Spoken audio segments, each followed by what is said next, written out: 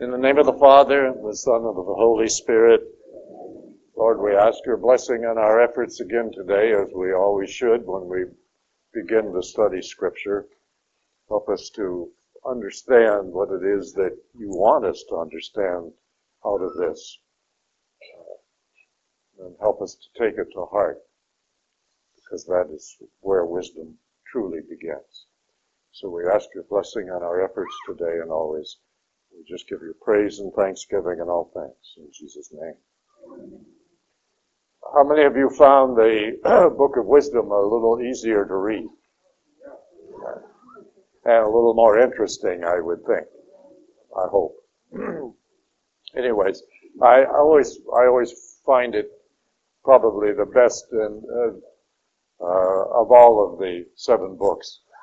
Naturally, each has its own place and its own meaning, but I just happen to like this one the best of all.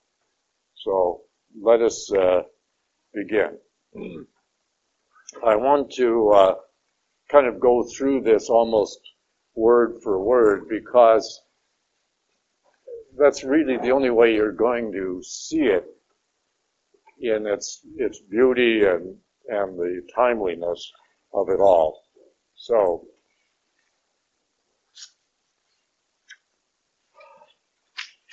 the first part, that is chapter 1 through 6, is divided in sort of 3 little more minor parts, beginning with the 2 worlds.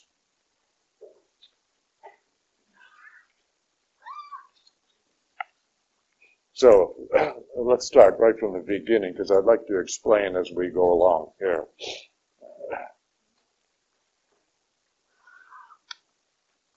The reward of righteousness. That's a word that we don't, as Catholics particularly, use very often.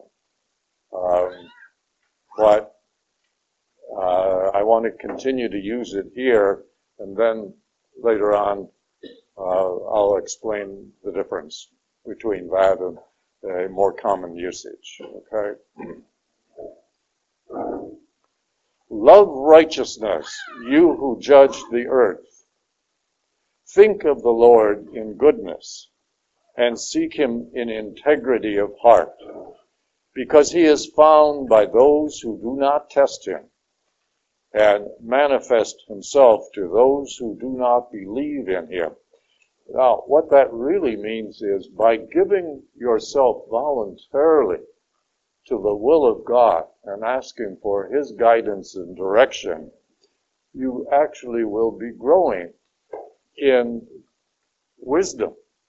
And that is what it is really referring to here. It says, because perverse counsels separate people from God and his power.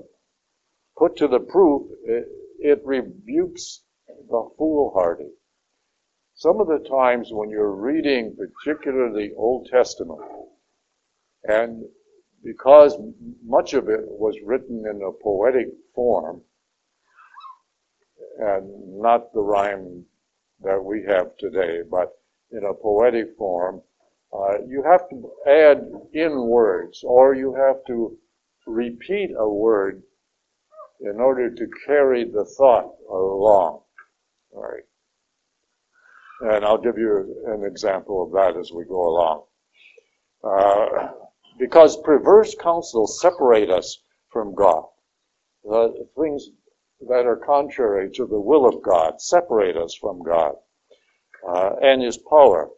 Put to proof, perverse counsels rebukes the foolhardy, because into a soul that plots evil, wisdom does not enter, nor does she dwell in a body under debt of sin.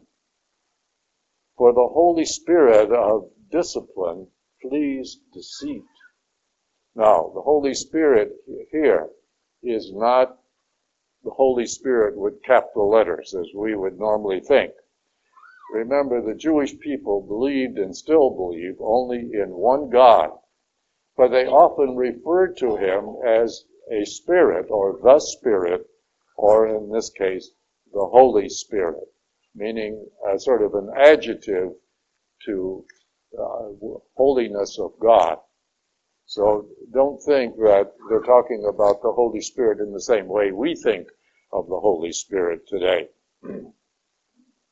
For the Holy Spirit of God, of discipline, flees deceit and withdraws from senseless counsels. In other words, the Holy Spirit will lead us if we are constantly are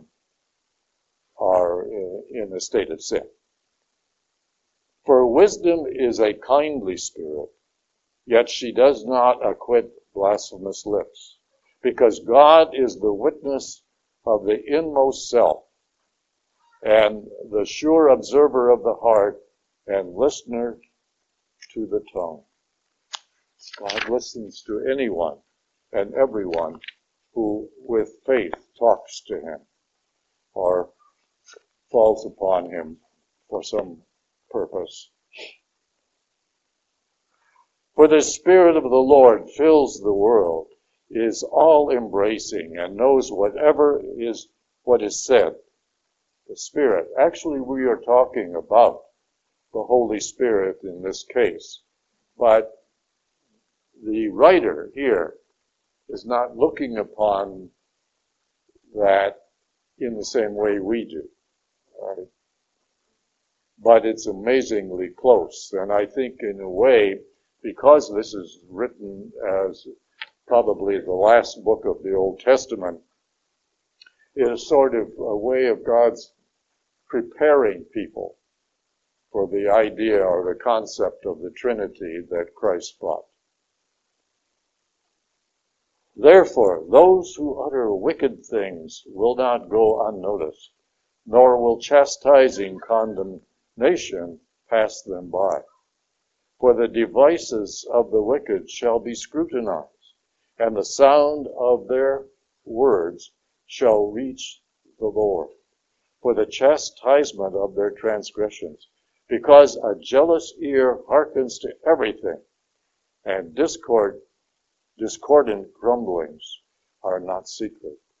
Therefore, guard against profitless grumbling, and from calumny, without your tongues, withhold your tongues, I should say.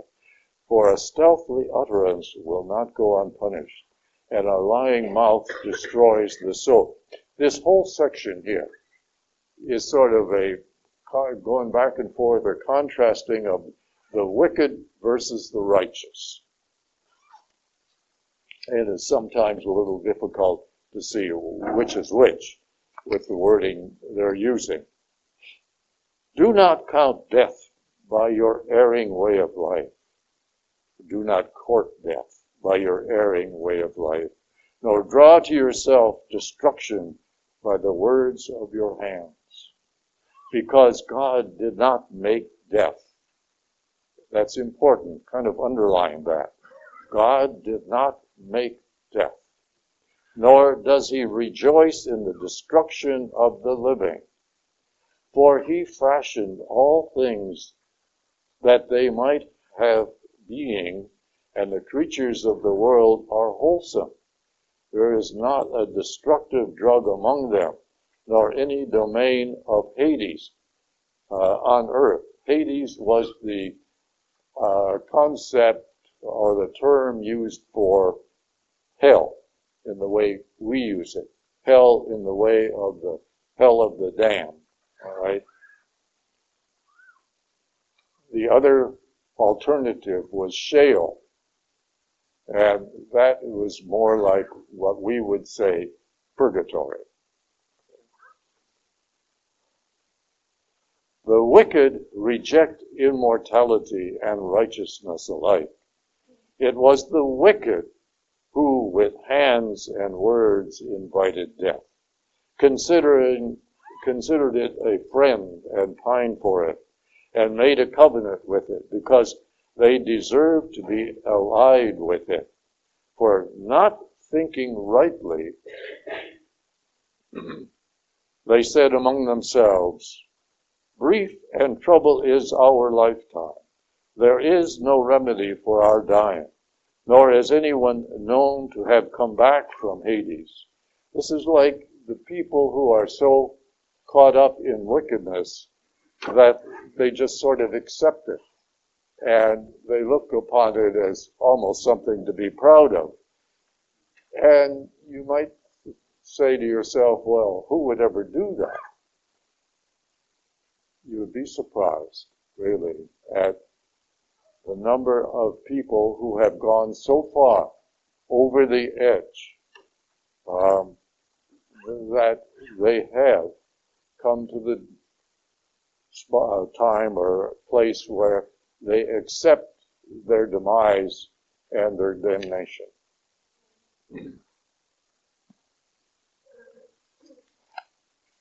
I lost my place here. Yeah. For not thinking rightly, they said among themselves, brief and troubled is our lifetime.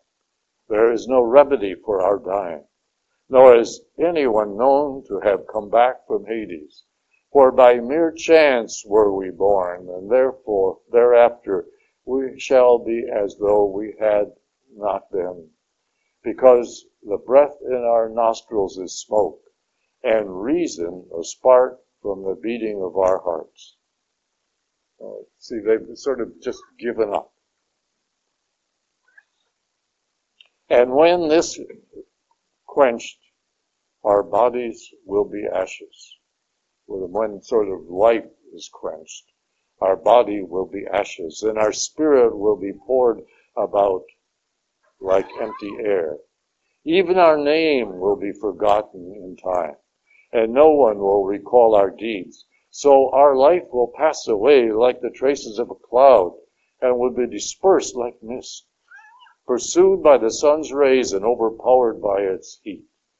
For our lifetime is the passing of a shadow, and our dying cannot be deferred, because it is fixed with a seal, and no one returns. Okay? Now, this is all contrary to the teachings of Christ, which came later. So we today do not look upon sinfulness or wickedness in that final stage. There is always the hope that the wicked person will turn from his evil ways and see the light and can be forgiven. Many people feel that, well, they've done so many bad things over their lifetime, how could they ever be forgiven? And they have this hopeless feeling, and if they die with it, unfortunately, that's it. But only God can really be the final judge. We ourselves cannot judge others. Come, therefore, let us enjoy the good things that are here, and make use of creation with youthful zest. Let us have our fill of costly wine and perfumes, and let no springtime blossom pass us by. This is the evil one who's going to say, let us eat, drink, and be merry, because, tomorrow we're going to die, and that's the end of it. Well, unfortunately, that isn't the end of it. Let us have our fill of costly wine and perfumes, and let no springtime blossom pass us by. Let us crown ourselves with rosebuds, because they wither.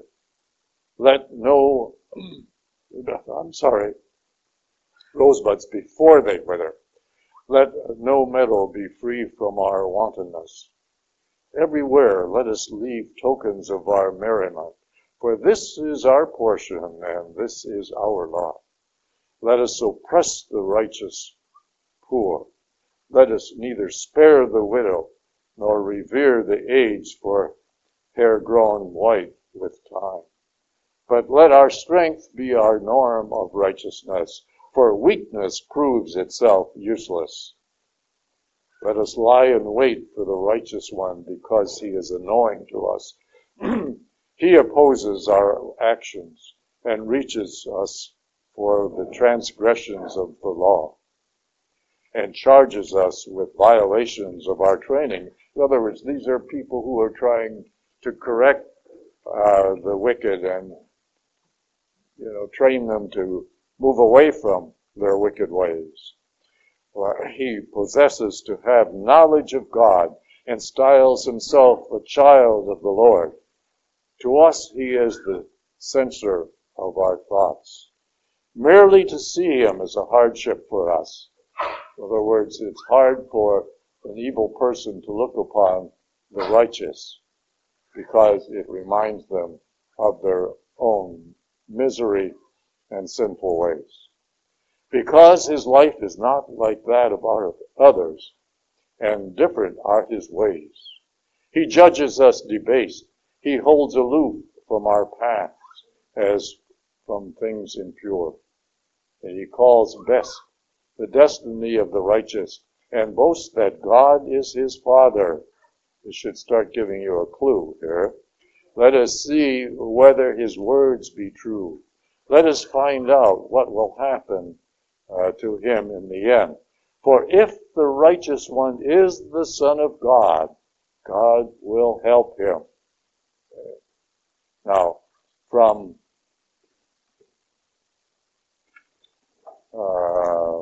I think it's verse 15 on to the rest of this chapter, that is actually part of our Good Friday service.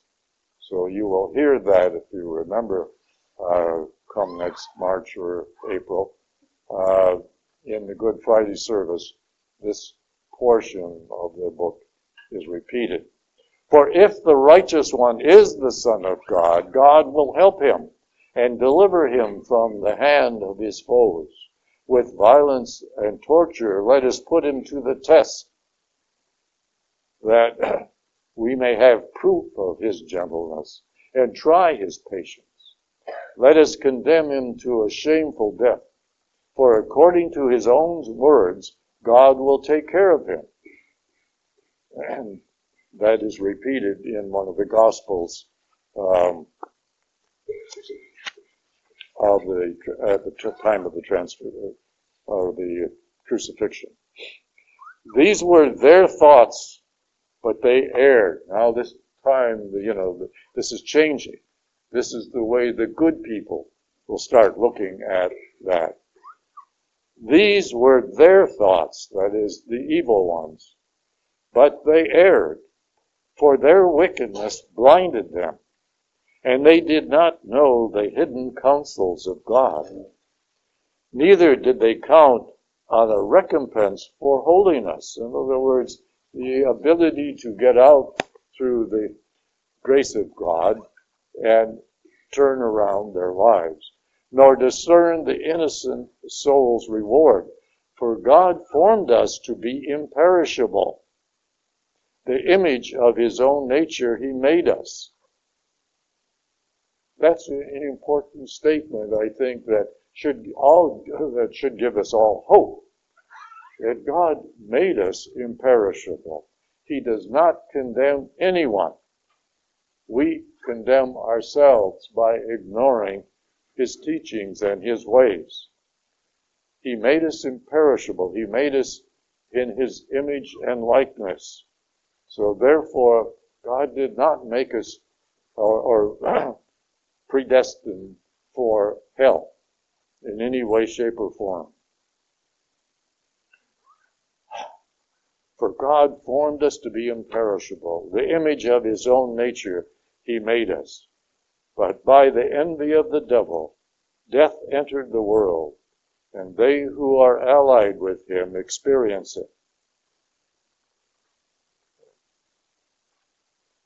Interesting here how we go on for almost 2 full chapters with the evil person or persons expounding on their sad state of life, and we only have 2 verses, really, that are from the good side. But I think the point here is that good does not have to defend itself. The righteous person doesn't have to defend himself, because we can see the goodness in the righteous person.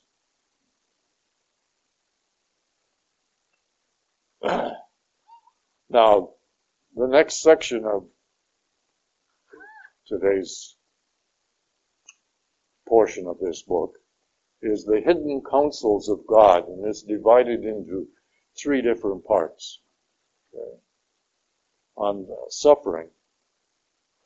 Why do good people suffer? Or as a famous book not too long ago says, why do bad things happen to good people?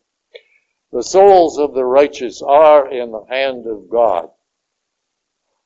They seem to be, the souls of the righteous are in the hand of God, and no torment shall touch them.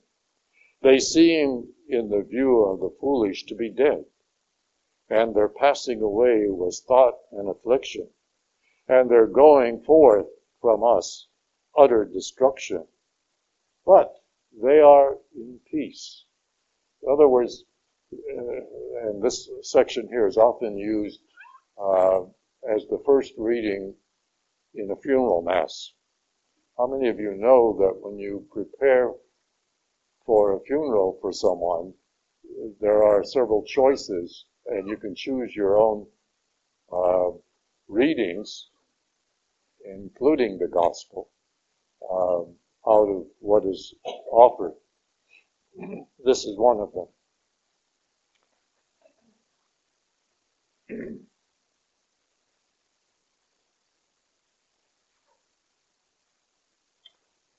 The way that the author is trying to present this here is that death is not the end of things. That death is really only a transition from one stage of the life that God gave us to another.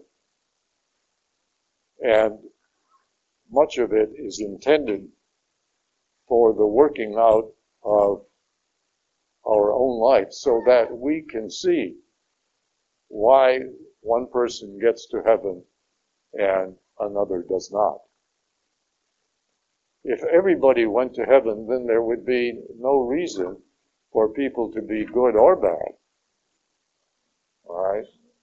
And that is the purpose, really, of explaining this here.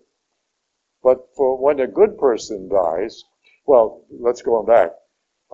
Even back in the first book of of Job and Kohelet, both of them kind of said the same thing, that ho-hum, everybody ends up in the same place. So what is the point of trying to be good? What is the point of trying to follow the laws of God and the church if we all end up in the same place? And of course the answer is they are mistaken, that not everybody does end up in the same place, that God is the final judge, but he allows us to have choices and make the choice so that if we would end up in the wrong place, it is because we voluntarily chose to make the wrong choice. Let me go back just a little here. But they are in peace. For if to others indeed they seem punished, yet is their hope full of immortality. Chastise a little, they shall be greatly blessed. Chastise a little is sort of an inference of our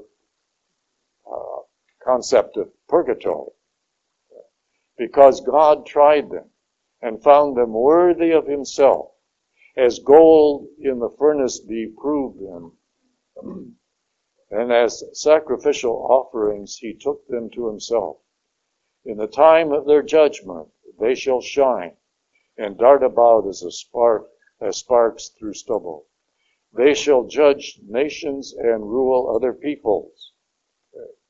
In one of the Gospels, Jesus tells about the parable of giving a rich ruler giving 3 of his servants a certain amount of money. One received 10 talents, and another received 5, and another received 1. And they were told to invest them and so forth, and upon the return of the wealthy person, he would collect whatever over and above the original amount. So the first person who had 10, he made enough to double that. And the response that the owner, who presumably is God, says, "Well done, good and faithful servant. You have done well, and now I put you over 10 cities." I always thought that was a little strange myself. Because he did a good job, he now becomes the ruler of 10 cities. Well, it sort of harkens back to this book here. They shall judge nations and rule over peoples. Just because they got to heaven, that sounds like quite an exaggeration.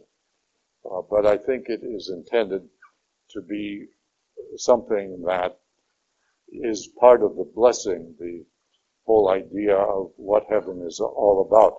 You see, the author of this book had no concept of heaven in the way we do, nor did he have a concept of hell in the way we do, but he was getting that. Remember that in the 2nd century BC, the ideas of Greek culture, Hellenism, was really invading the whole world. And some of it was good, but a lot of it wasn't. And it was difficult to kind of pick and choose. Apparently, this fellow, the author here, we don't know who by name, chose to pick out the good parts. But again, they were not well defined or well thought out.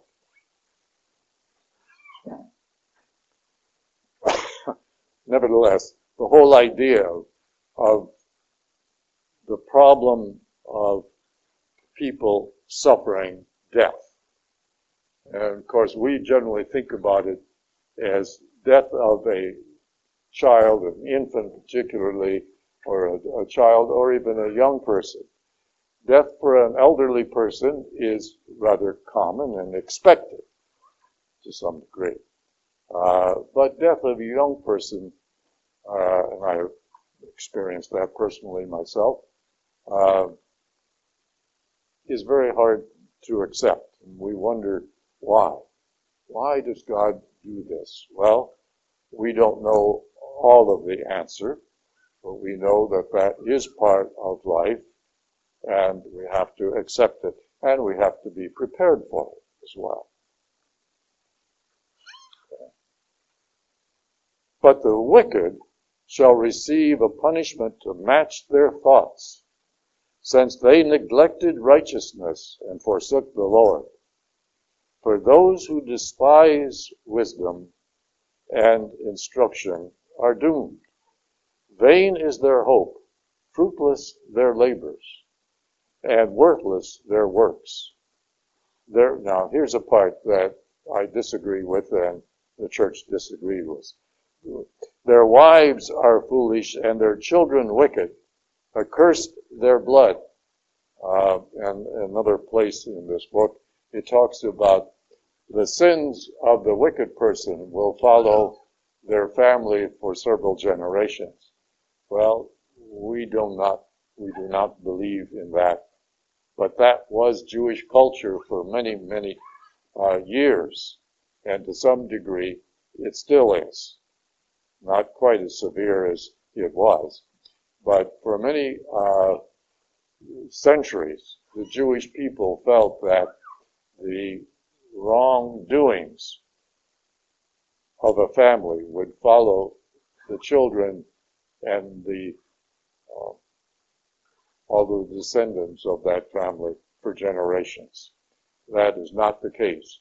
Everybody is judged solely on his own, and what he is judged with does not follow. And that's true for even good people. You might have a saint who had children who went the opposite direction because of the father or the parents' sainthood, and I'm using that in a general way. That doesn't necessarily cover the sins of the children. You have childlessness. The whole idea of women, married women, who cannot bear children, even though they are of a righteous nature.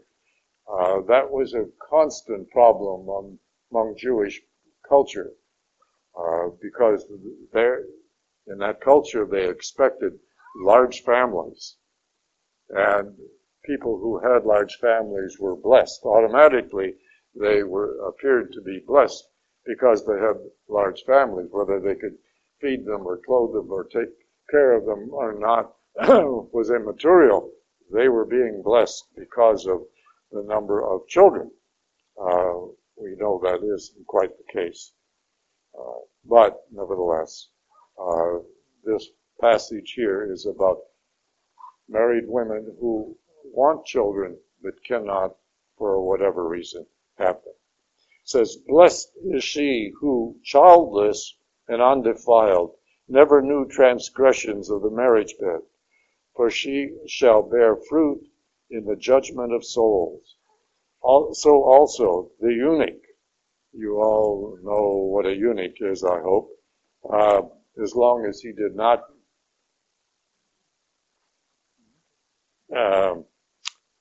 bring that upon himself, then he is not going to be judged as not being able to father children. So also the eunuch who have wrought no misdeed, who have no wicked thoughts against the Lord, for he shall be given fidelity's choice reward, and a more gratifying heritage in the Lord's temple. For the fruit of noble struggles is a glorious one, and unfailing is the root of understanding. But the children of adulterers will remain without issue. Now, that's not true. That's not, of course, the Christian way of thinking. But the children of adulterers will remain without issue, and the progeny of any unlawful bed will disappear. For should they attain long life, they will be held in no esteem, and dishonored will their old age be in the end.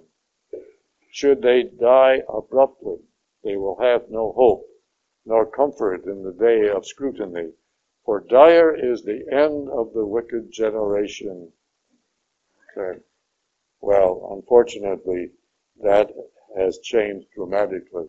There's a number of things that Jesus changed because the Jewish people misunderstood or were copying cultures from the nations around them. And we know that during the monarchy, the period of the monarchy, God sent 15 different prophets to try to correct the evils of the time. And they were all ignored, and most of them were put to death by their own people because they didn't like what the prophets had to say, even though they accepted the fact that the prophets were speaking for God. And that is kind of an interesting mystery that we all have wrestled with, I think, at times. says, better is childlessness with virtue, for immortality is the memory of virtue. Now, let me back up a little bit. This is one of the reasons why the church disapproves of artificial insemination and some of the processes that people go through to try to have children. You're trying to play God and be without. The point that is making here in chapter 4 is that it is better to accept nature in the way it is given to you than to try to maneuver or manipulate it to suit your own desires. Better is childlessness with virtue, for immortal is the memory of virtue. Knowledge both by God and human beings, when it is present, people imitate it, and they long for it when it is gone. We're talking about childlessness and virtue. Forever it marches, crowned in triumph. Virtuous is an unsullied deeds of valor, but the numerous progeny of the wicked shall be of no avail. Their spurious offshoots shall not strike deep root, nor take firm hold. Well, as I said before, that is not the Christian way. For even though their branches flourish for a time, they are unsteady and shall be rocked by the wind, and by the violence of their winds uprooted. Their twigs shall be broken off untimely, and their fruit useless, unripe for eating, fit for nothing. For children born of lawless unions give evidence of the wickedness of their parents when they are examined. Now, that's not necessarily true. But again, that was part of Jewish culture, and we have to, of course, understand that, but not accept it. On early death, these are the three things that this section deals with here. But the righteous one, though he die early, shall be at rest in God. For the age that is honorable comes not with the passing of time, nor can it be measured in terms of years. Rather, understanding passes for gray hair. Wonder what happens to no hair.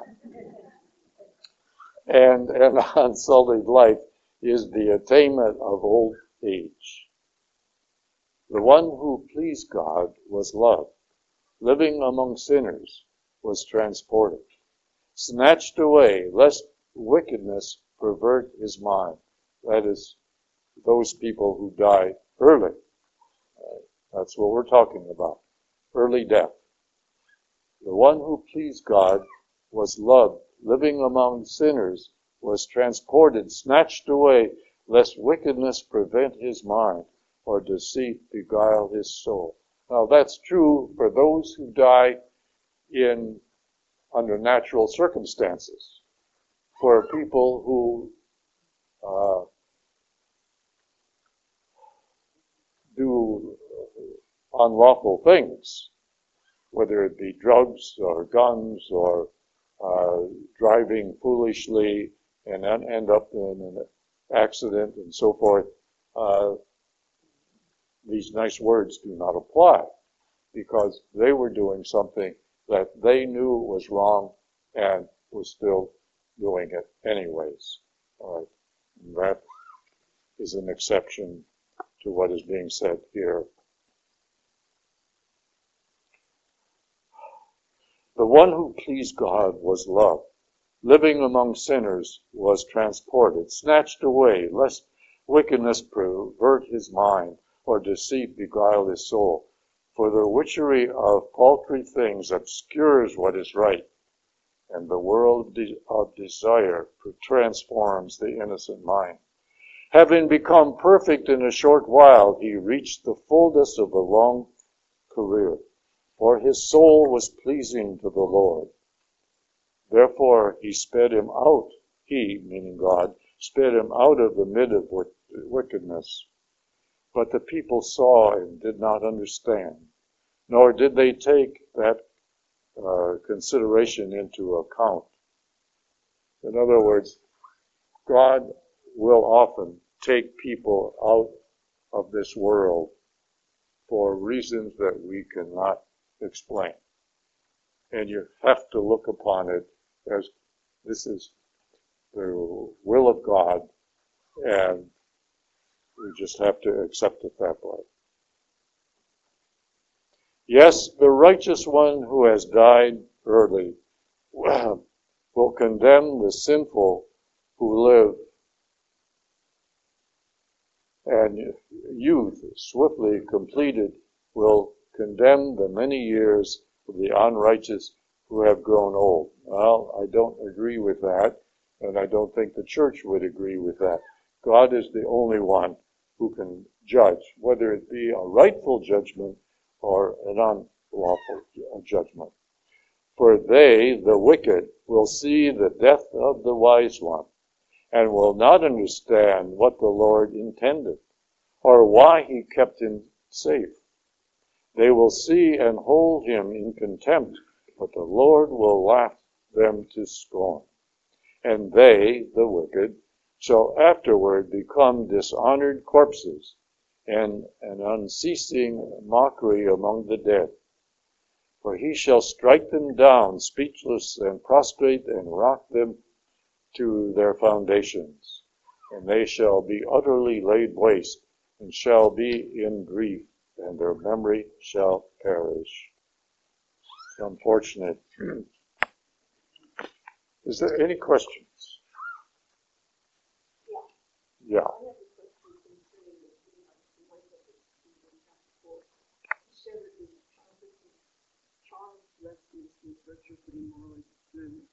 And you said that is the reason that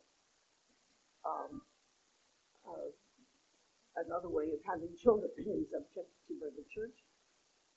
Is that the only reason? I mean, this was written before Jesus, and we know it's based on what they believed at the time. It would seem to me that that's not good enough reason. Well, I'm sorry, and I lost the point that you're making. But it is better is childlessness with virtue, that is childlessness that cannot be prevented in any other way. But it can be today. Yes. Okay. And you say the church does not condone artificial means. Yeah. But is this the only reason? Well, then there's probably many other reasons. Because this is not enough for me for that to be the reason, because of when it was written before Christ, and we have his teachings, and I don't know what he has said about that. Now, we're talking about artificial means of conception. That's right. All right. We're not talking about abortion here. No. Okay. No. We're talking about having children. Yes. Okay. And the means by which one has children. Right. Yeah. I mean, you said you found that some of these things don't hold water today. That's right. Well, there might be other reasons that the church would condemn artificial insemination or conception, but I'm not perhaps not familiar with them. I sure hope that's not the only reason. I know on Catholic radio when I was listening to a part about artificial insemination, it's because of the procedure that they use. They fertilize multiple eggs that become fertile, but they only implant one and they throw the rest away. So it's like abortion because they're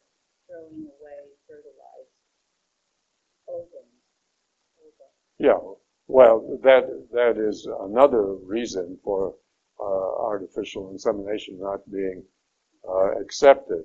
But the whole idea is God made us to procreate in a certain way. And that is the only way that is acceptable to the church. Okay. These other ways, are men playing God. And that's what we don't want. Yeah. But how about case in the Philippines? There's a place that we call Upando Bulacan.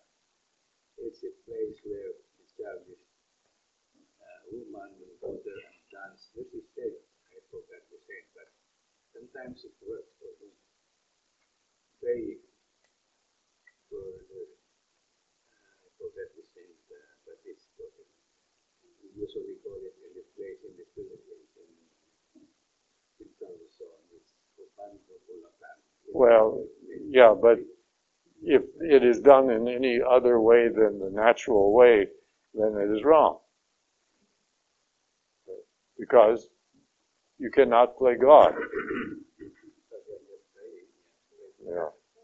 You pray to God to accept what is given to you. What about fertility drugs? Wrong. Well, now wait a minute.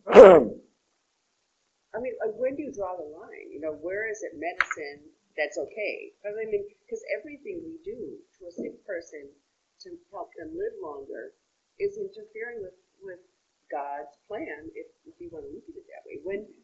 How do you draw the line? Yeah, well, you've got a point there. I think medication to help you, to help the woman, or the man for that matter, improve his or her health in order to conceive a child, that would be acceptable. But let's not get too deep into that particular subject, because that's not certainly part of my education. I had 3 children, but all the natural way.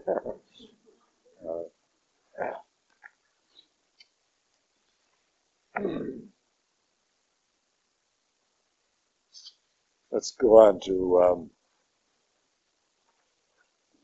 verse 20 here. Chapter 4, verse 20. Fearful shall they come at the counting up of their sins, and their lawless deeds shall convict them to their face.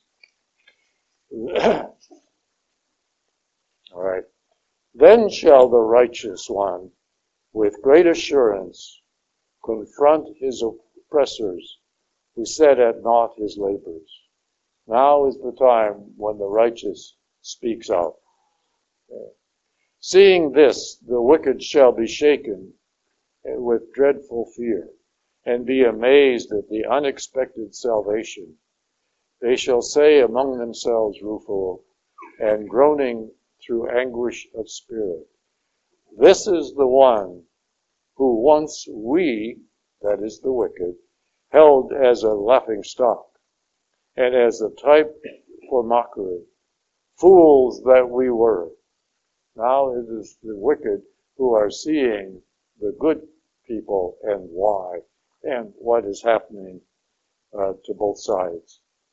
His life we accounted madness, and death dishonored.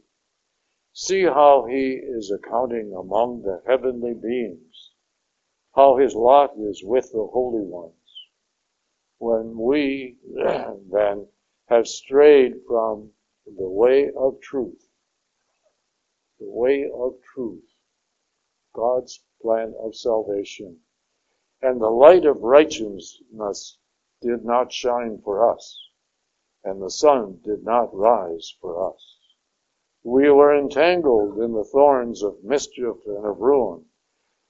We journeyed through the trackless deserts, but the way of the Lord we never knew. Well, that can't be, because God has made it very clear, but they ignored it at the time. What did our pride avail us? What have wealth and its boastfulness afforded us? All of them passed like a shadow and like a fleeting rumor, like a ship traversing the heavy water. When it has passed, no trace can be found, no path of its keel in the waves. Or like a bird flying through the air, no evidence of its course is to be found. But the fluid air, lashed by the beating of pinions, that is wings, and cleft by the rushing force of speeding wings, is traversed. And afterward, no mark of passage can be found in it. In other words, their lives, the lives of the wicked, will be lost, but the lives of the just will be remembered. Of speeding wings is traversed, and afterward no mark of passage can be found in it. Or as when an arrow has been shot at a mark, the parted air straightway flows together again, so that none discerns the way it went. Even so, once born, we abruptly came to nothing, and held no sign of virtue to display, but were consumed in our wickedness. Yes, the hope of the wicked is like chaff borne by the wind, and like fine storm-driven snow, like smoke scattered by the wind, and like the passing memory of the nomad camping for a single day.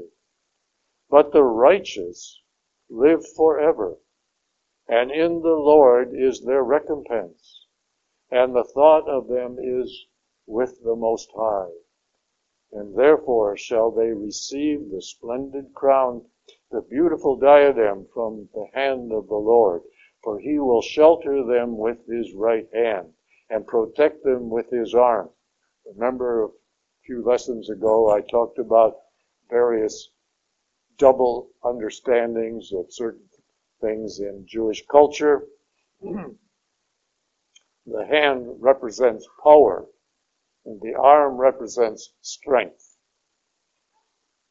He shall take his zeal for armor and arm his creation to requite the enemy.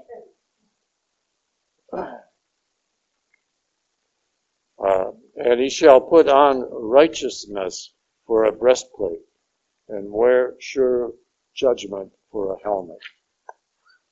He shall take invincible holiness for a shield and sharpen his sudden anger for a sword.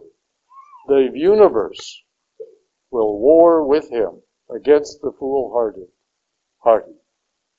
Well-aimed bolts of lightning will go forth, and from the cloud will leap to the mark as well as a well-drawn bow.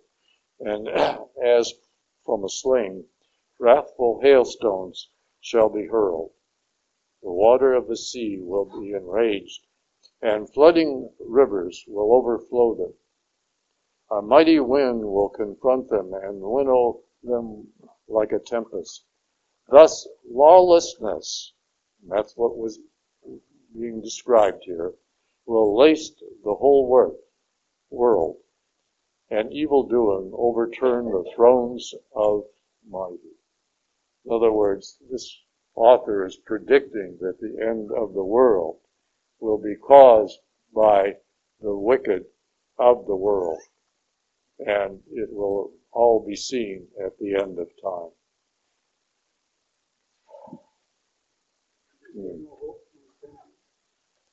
Well, in that culture, no. The whole idea of a wicked person turning away from wickedness and accepting punishment and repentance and being evil came about through Christ's teaching. But the Jewish people didn't look at it that way. Yeah. See, their culture was not a spiritual culture. This is, back in pre-Christian times. The unfortunate part about that is that it was sort of black and white. You were either all wicked or you were all good. And that was shown by the good, being blessed with wealth and possessions and children and education, and the wicked being shown by all kinds of misfortune, which isn't true in our way of thinking. But that was part of the culture, and it is repeated and influenced here in this book.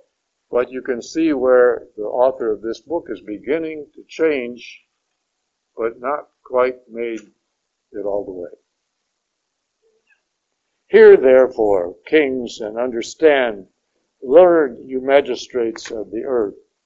Give ear, you who have power over multitudes. He's talking about kings now, but he means really all people.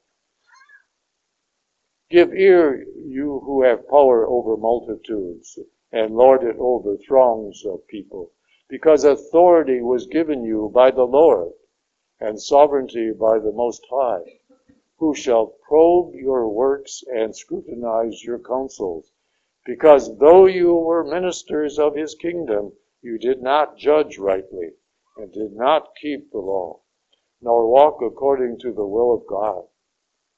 This is part of the problem that the Jewish people did, and that's why it's being put here in these words. The Jewish people did a great number of things that to the outside world looked good, but inwardly they were wrong. Terrible and swift he shall come against you, that is God, because severe judgment awaits the exalted. For the lowly may be pardoned out of mercy, but the mighty shall be mightily put to the test. For the ruler of all, that is God, shows no partiality.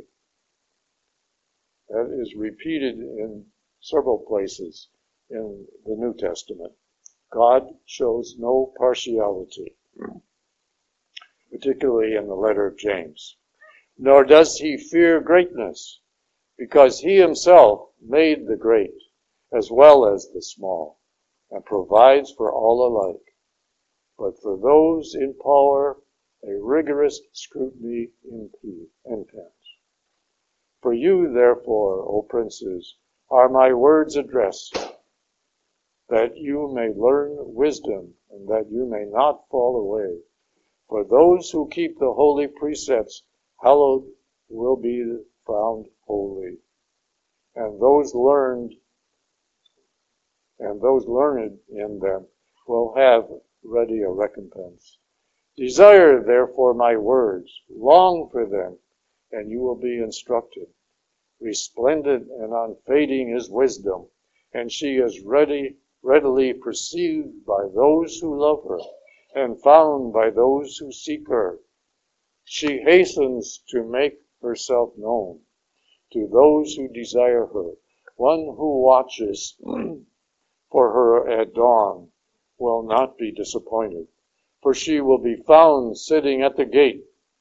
For setting your heart on her is the perfection of prudence, and whoever keeps vigil for her is quickly free from care, because she makes her rounds, seeking those worthy of her, and graciously appears to them on the way, and goes to meet them with full attention.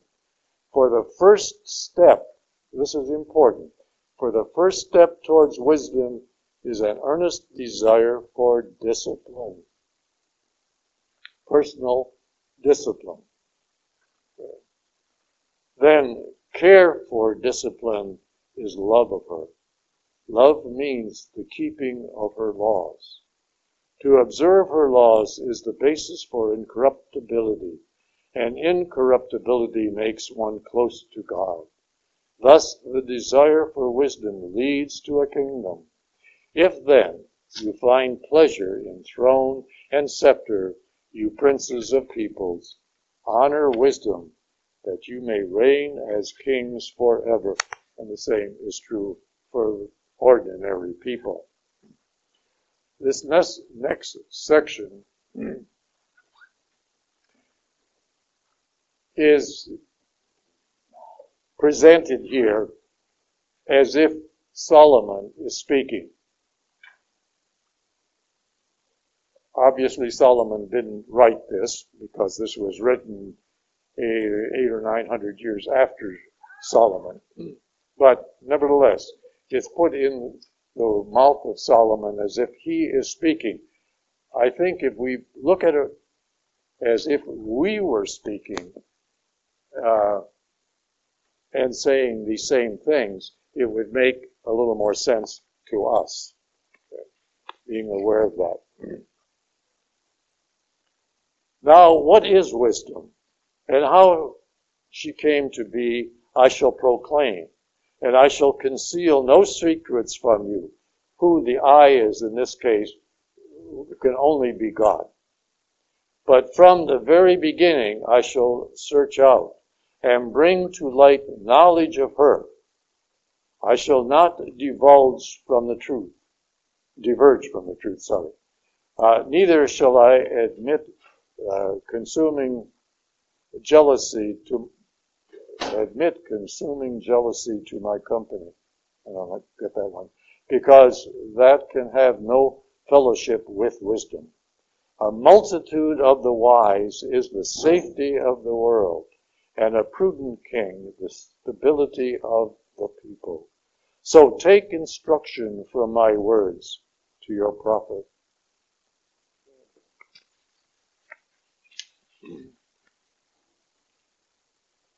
Solomon says, I am immortal, the same as all the rest, and a descendant of the first one formed of earth. And in my mother's womb I was molded into flesh, and in a 10-month period, of course we know that that's more of a 9-month period, but that's all right, body and blood, from the seed of a man and the pleasure that accompanies marriage.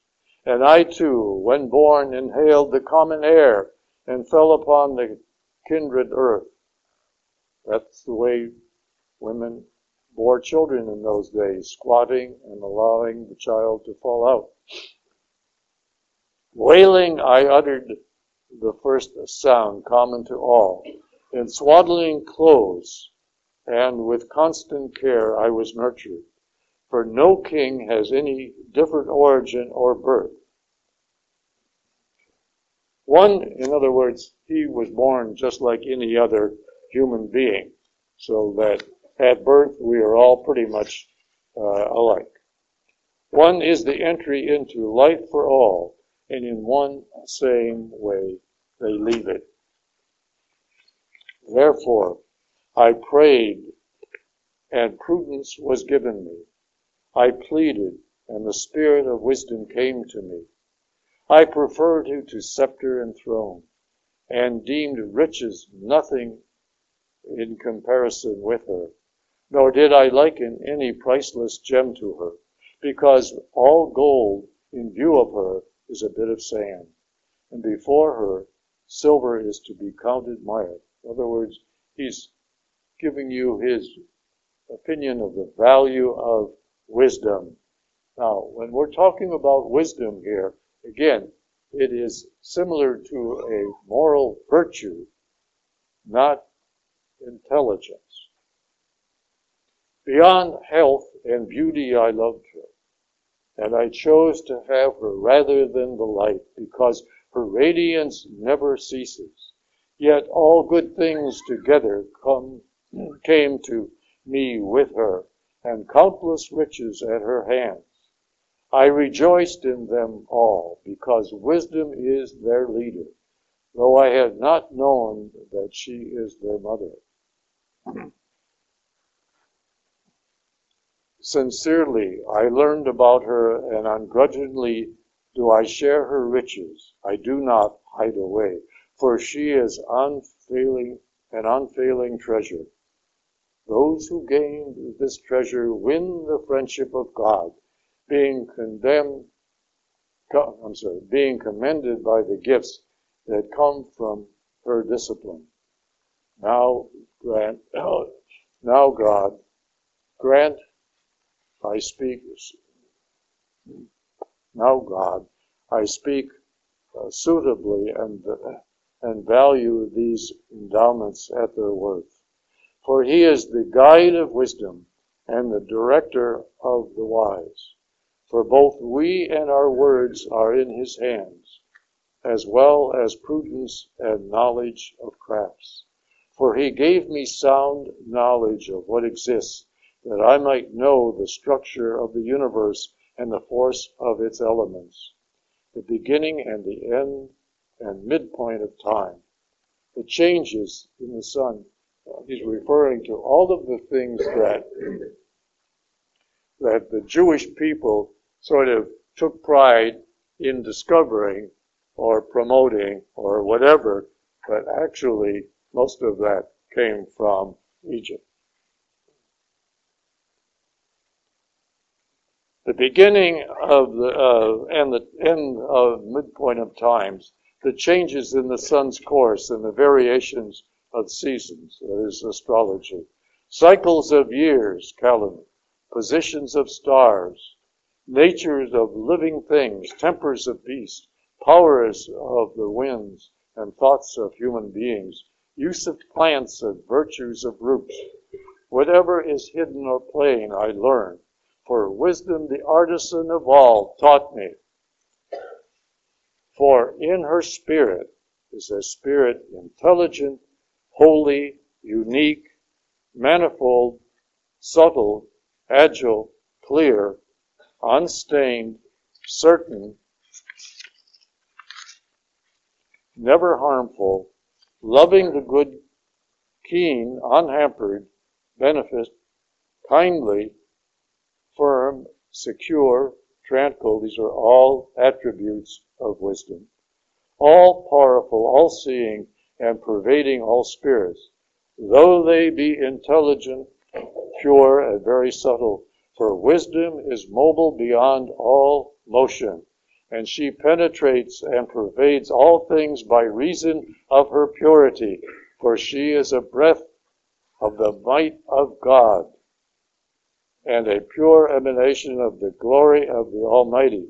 Therefore nothing can defile her or enter into her, for she is the reflection of eternal light, the spotless mirror of the power of God, the image of his goodness.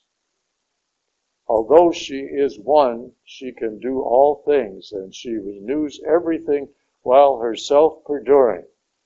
Passing into holy souls from age to age, she produces friends of God and prophets.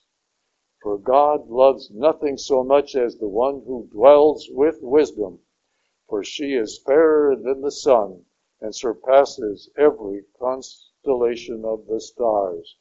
Compared to light, she is found more radiant, though night supplants light. Wickedness does not prevail over wisdom. All of this, to me, is attributes of the Holy Spirit.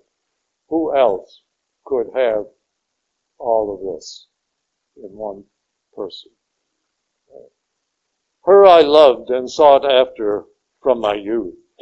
I sought to take her for my bride, and was enamored of her beauty. She adds to nobility the splendor of companionship with God. Even the ruler of all loved her, for she leads into the understanding of God and chooses his words. If riches are desirable in life, what is richer than wisdom, who produces all things? And if prudence is at work, who in the world is a better artisan than she?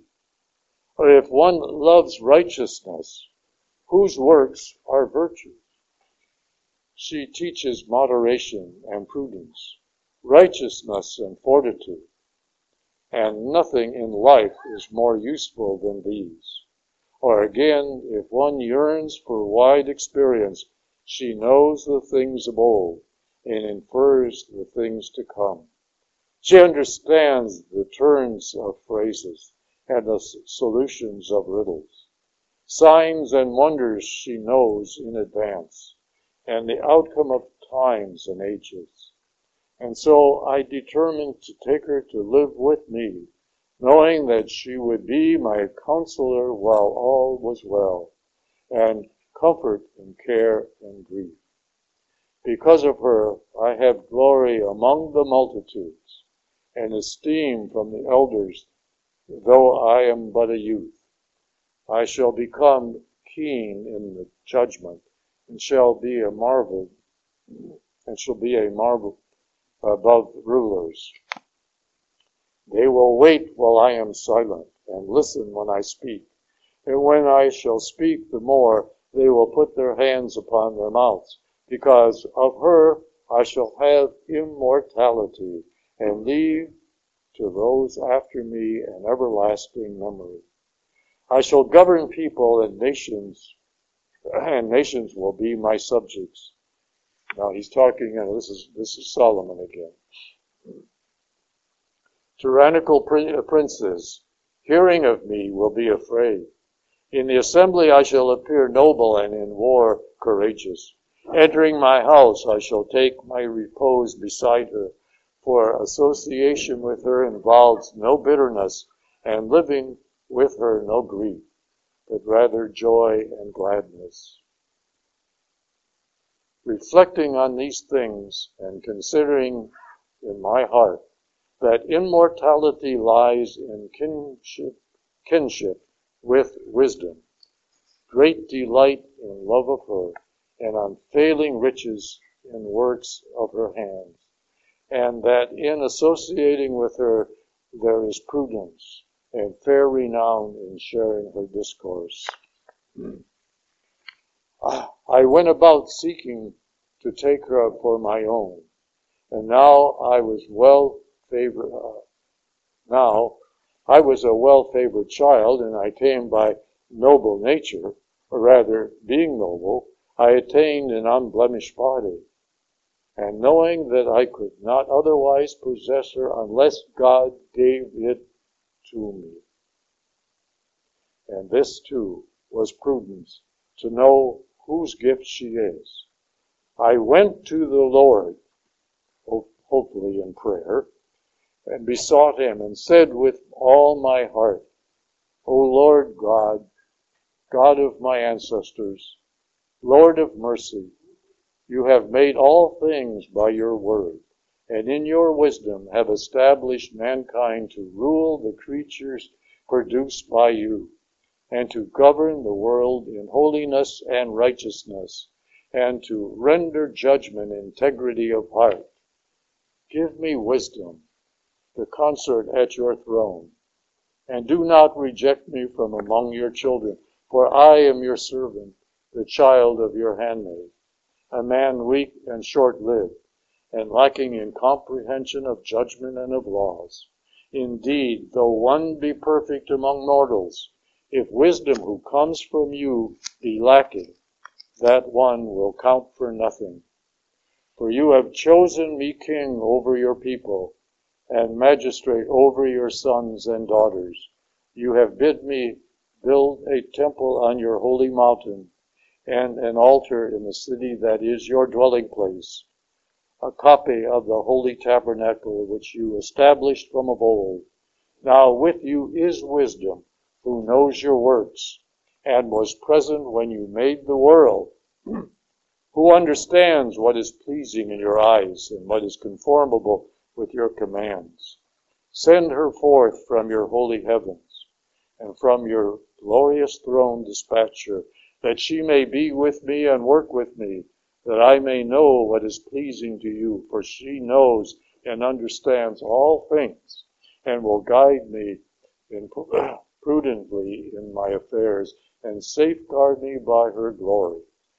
Thus my deeds will be acceptable, and I will judge your people justly, and be worthy of my Father's throne. For who knows God's counsel, Or who can conceive what the Lord intends? For the deliberations of mortals are timid, and uncertain are plans. For the corruptible body burdens the soul, and the earthly tent weighs down the mind with its many concerns. Scarcely can we guess the things on earth, and only with difficulty grasp what is at hand. But things in heaven, who can search them out? Or who can know your counsel, unless you give wisdom and send your Holy Spirit from on high? And thus were the paths of those on earth made straight, and people learned what pleases you. And you say you were saved by wisdom. Amen. Amen.